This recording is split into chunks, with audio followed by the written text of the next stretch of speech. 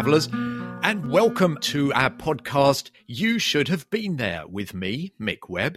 And me, Simon Calder. Now, travel, of course, relies largely on machines, and machinery breaks down, as we've already seen with our podcast recording today.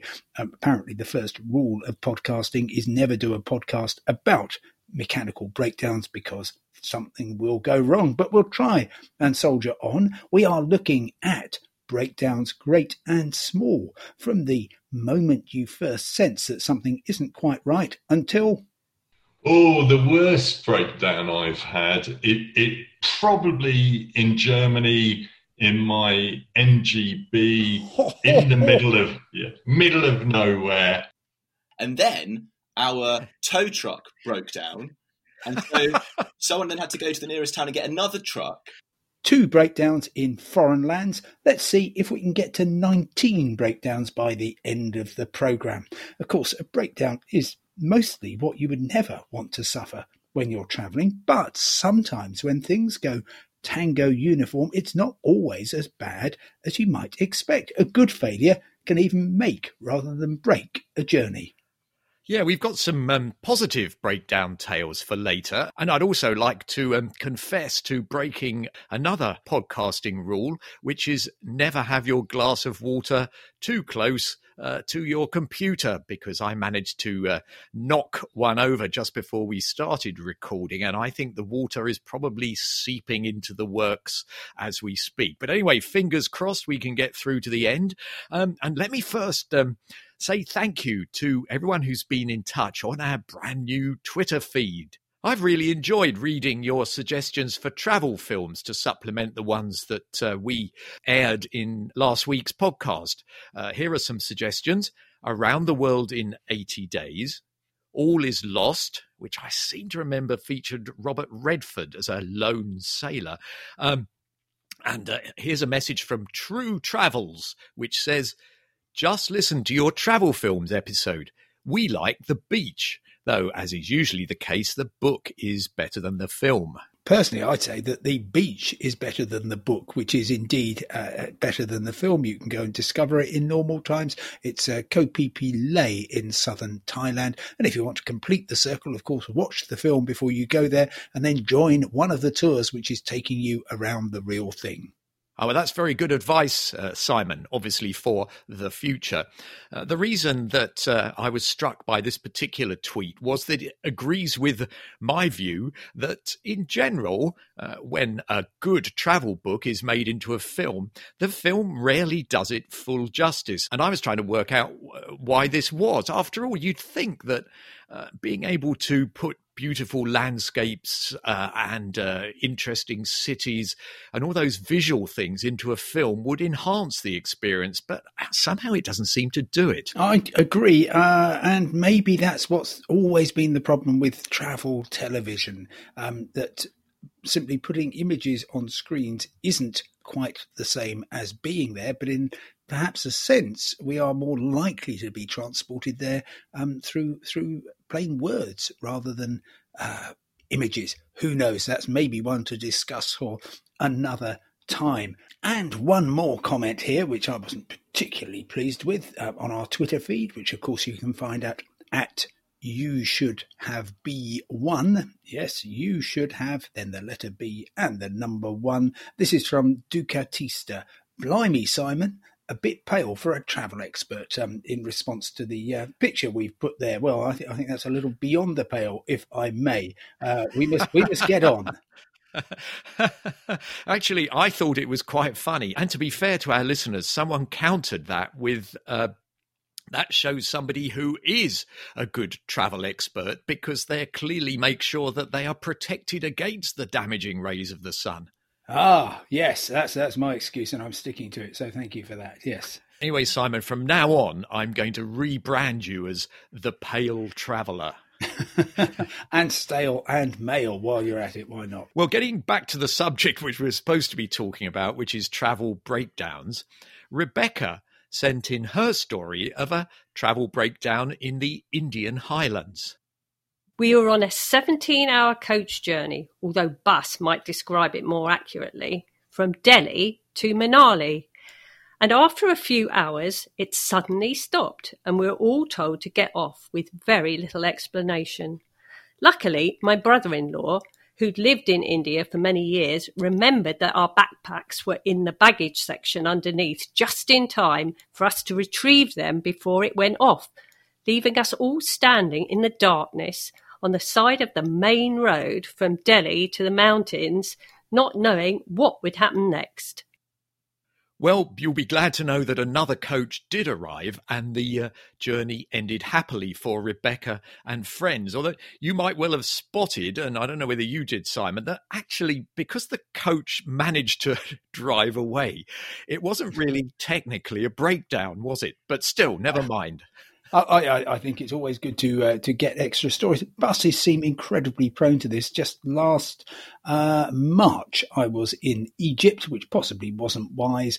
I wasn't intending to, but I found myself travelling across the Sinai Desert by bus, which got about 2 miles from the bus station before it gave up. And yes, it took several hours and lots of clunking and spare vehicles and everything else. But we got on our way. I suppose in a way they're rather safer than some other kinds of breakdown. I mean, plane breakdowns, assuming you're on the ground, are actually quite worrying, particularly if you manage to see, as I have done in one or two South American airports, the maintenance staff banging away with a very large hammer at the engine, trying to make something work. But I've got something here, Simon, that I hope will speak to you.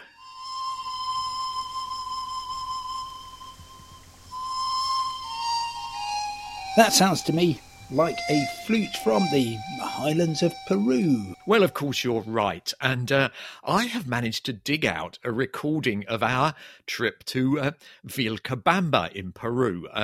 We were trying to find the last city where the last Inca ruler took refuge from the all-conquering conquistadores, the Spanish invaders or explorers, depending on your point of view. Now, unusually for an Inca city, old Vilcabamba was in the deepest jungle at a place called Vilcabamba la Vieja. And after the adventure of getting to it and unearthing some ceremonial stones, we had the equal and opposite adventure of getting out of the forest and reconnecting with the modern world, which happened at a place called Quillabamba. Well, I'll let you carry on. Then it was off to the bus station, the busiest place we'd seen for a fortnight, where 5 different companies compete for customers wanting a ride to Cusco across the Pass of the Eagle along one of the world's highest roads. This isn't a journey to be undertaken lightly, so we conducted an inspection of the vehicles that were on offer before buying our tickets. Muy bien, Web M Calder S. Okay, perfectamente bien. Yeah, okay, I'll write that down then. Good, we can get both names on one ticket. It saves a bit of bureaucracy. Fantástico. Muy bien.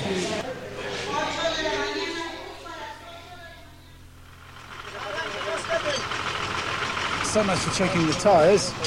I don't know if it's our bad luck or what, but of the very few buses we've been on, 2 of them have had punctures. This one looks pretty serious, not least because we're, I would guess, about 8 or 9,000 feet up, but because the jack doesn't seem to be working, so that when they try and change the tyre, they can't.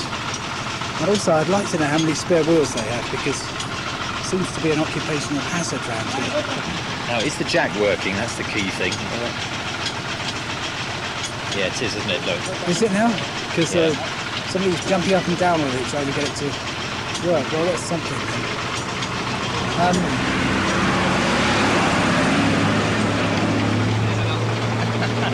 One of the other buses goes past waving. That's my rival company laughing its head off and waving. Well, the patchwork of rubber that passed as a puncture repair did the trick, and we arrived 2 hours late but otherwise unscathed in Cusco.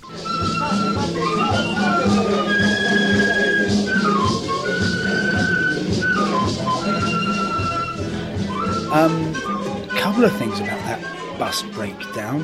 First of all, I'm glad it was going up a hill rather than coming down a hill when it decided to the tyre decided to blow.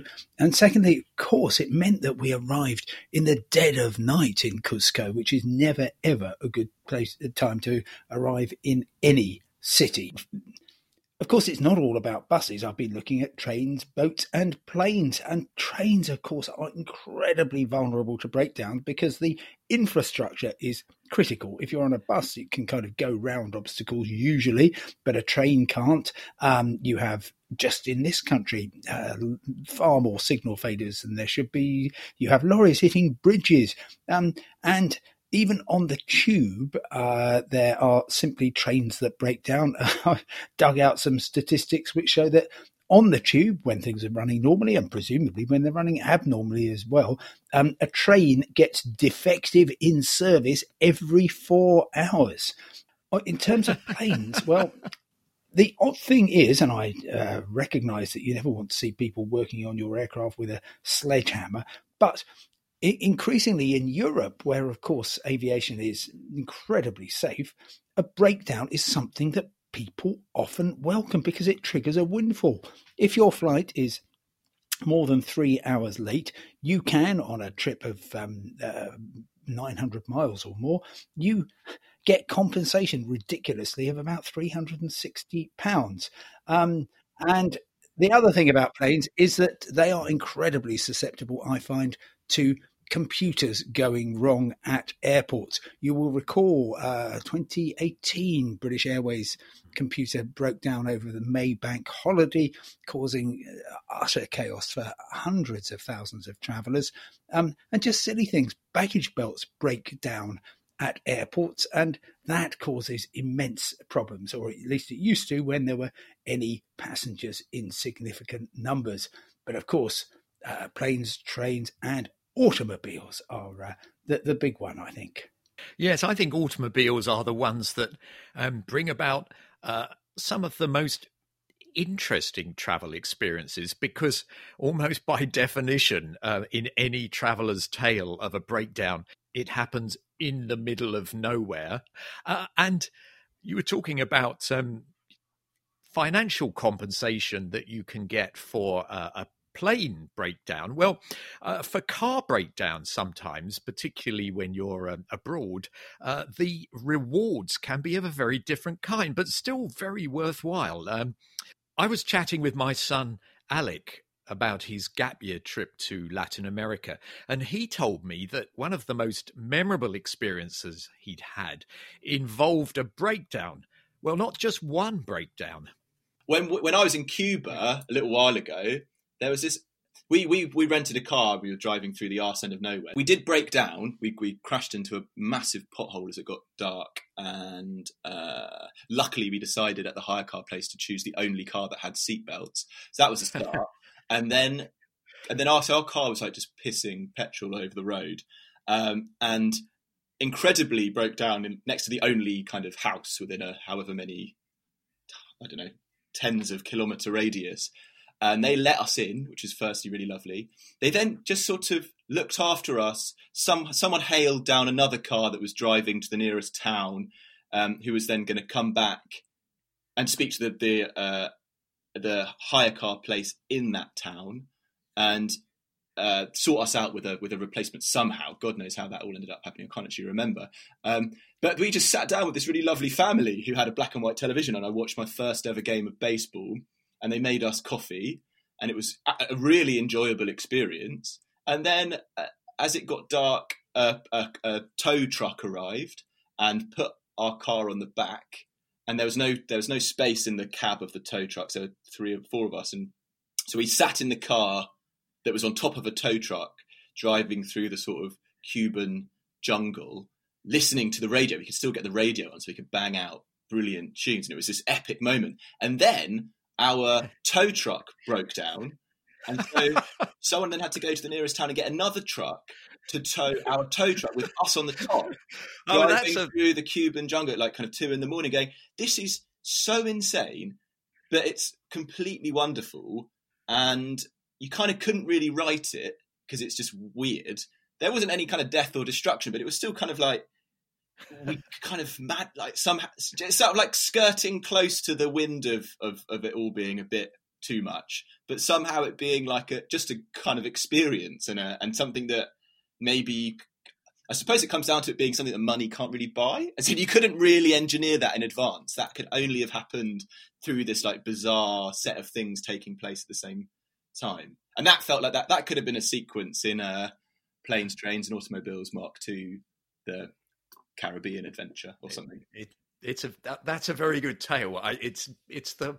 What kind of makes it really is the fact that you have one breakdown on top of another breakdown, which it was a 3-tier breakdown, which is surely unheard of. I mean, it's a 3-tier. That's right, it's 3-tier. Yeah, that is nuts. But anyway, it was a privilege. What a lovely thing to have happened to you, and you could never have. That's not a red letter day that you can sort of order off the back of a. No, that's true, and also, I mean, breakdowns. Particularly car breakdowns, actually, and often not that funny, and they really are actually quite. They're quite high on the anxiety. But this was stressful. But at no point was this not stressful. It was like, fuck. Does anyone know the Spanish for puncture or destroyed fuel tank? Yeah, or sort of like damaged fuel sump. Does anyone know the Spanish for that? Does anyone have a mobile phone? Probably not. It was loads of pressure, but I suppose we weren't really we didn't have much of I think because we didn't have a time limit, or we weren't rushing anywhere. If we were, we kind of realised that, to be honest, it's not the end of the world if we don't get to where we need to go by tomorrow. If we sort of be in that moment a little bit, without sounding like a kind of psychology person, it kind of made it kind of manageable and then weirdly quite enjoyable. Yeah, maybe that's the ideal story, really, isn't it? In that something awful happens, or something something potentially awful happens, and then suddenly it kind of transforms itself into something really good. Great stuff from Alex there. And talking of being in the, I think his phrase was arse end of nowhere. I was in the Ruwenzori mountains of Uganda at the back end of the 20th century. It was as idyllic as you could imagine. Mountain streams, swimming across, meeting the locals. It was great. But then it was time to hitch downhill to Kasese, the what passed for a provincial capital in those days. And I hitched a car. I was one of already many people in what had, I think, begun life as a Toyota. It was very, very quiet, apart from the chatter in the car. And after a few miles, I realised why. Because suddenly the entirely downhill route hit an uphill stretch. And the reason that this guy picked up so many hitchhikers was because we all had to get out and push the car uphill. And it turned out when we got to Kasese, the car had no engine at all. And he was simply going to get a new one. And this was the most efficient way of doing it. Evidently, breakdown services like the AA are thin on the ground there. Luckily not here. And you should have been there. I've been speaking to Edmund King, who's the president of the Automobile Association, and he's been telling me how to prevent breakdowns, of course, apart from making sure you have an engine. Generally, what we say to people, think flour, fuel, lights, oil, water, electrics, rubber. Now, to be more concise, there are 3 things you can do. Number 1 is battery. Batteries go flat when you don't use your car. So what we actually advise is actually start up your car at least once a week, leave it running, but don't leave it unattended for 15 to 20 minutes, and that recuperates the battery. Or you can actually use one of your essential trips, maybe going to the supermarket, using your car to recharge it. Second, brakes. When you're running the engine, just move the car forward and backwards slightly, because brakes can seize if the car's left on the driveway is not being used. And thirdly, tyres. Check your tyre pressures. Check the wear and tear on your tyres, because again, when your car's not being used, they can become underinflated. So if you're going to do 3 simple things, it is battery, brakes and tyres. Now, I know that you've driven around the UK, pretty much everywhere across America, around the world. What's the worst breakdown you've had? Oh, the worst breakdown I've had, it probably in Germany, in my MGB, in the middle of nowhere. But luckily, and this was a long, long time ago, luckily, my dad was always a member of the AA, so I did actually have AA cover, and the AA linked in with the ADAC, the German Automobile Club. But it was quite a challenge for the Germans on this old MGB to work out the starter motor, but they did get it going, so it got me on my way. Well, that's very useful advice from Edmund King, and I'd like to add a little bit more. When driving on bad roads, make sure you have the right car.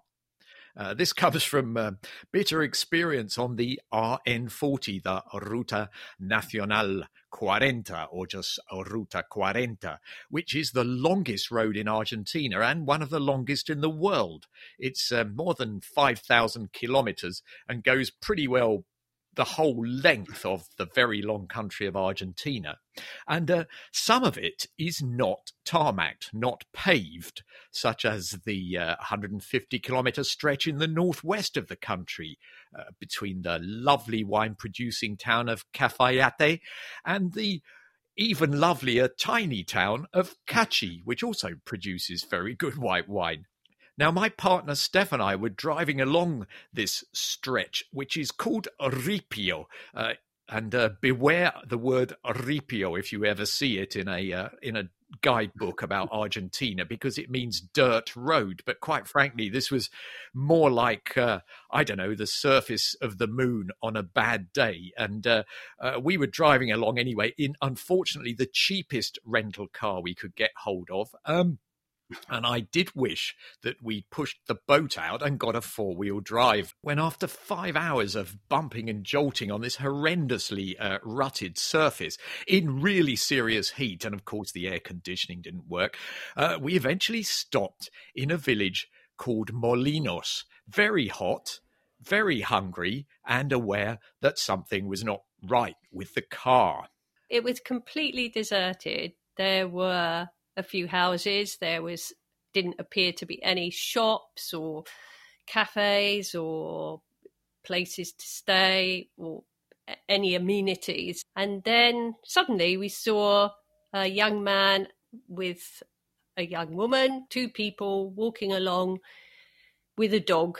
And suddenly, from this kind of peace of nothingness and just sun and emptiness, like a deserted village in the Wild West, there's a guy shouting at us and waving his arms, and so we stopped. We got out and looked at our car and saw that we had a tyre in shreds, and it also looked as if the wheel was not a round shape anymore. Well, of course, that was my fault for having driven for quite a long way with a punctured tyre. But honestly, I defy anyone to have realised that the tyre was punctured. So bad was the road. Anyway, but what seemed like an absolute disaster turned into what felt like a miracle, because this young couple, the guy just happened to be a garage mechanic, and was able to sort everything out with the car. And the young woman happened to have her parents living about 5 meters from where we'd stopped the car, who plied us with refreshments and made us comfortable and welcome, and offered lots of human kindness. And the whole family was very generous and sorted all our problems out. No country for small cars. But Steph's right that the miracle was, apart from the fact that we were incredibly well treated by the few people who were in this place, that the only place open in that one-horse town was a car repair workshop. Well, hardly surprising given the condition of the road that you have so splendidly described. Fair point.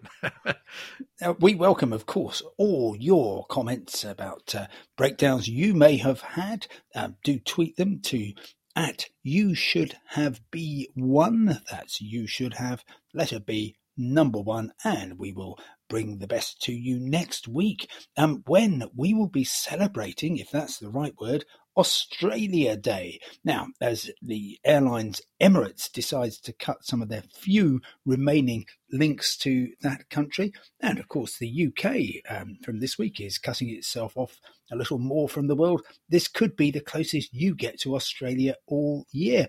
Do tweet us with your Australian highlights and lowlights, and perhaps you might want to speculate on when, once again, a normal tourist, a normal traveller will be able to set foot from the UK on Australian territory. But for now, from me, Simon Calder. And me, Mick Webb. Goodbye. Goodbye.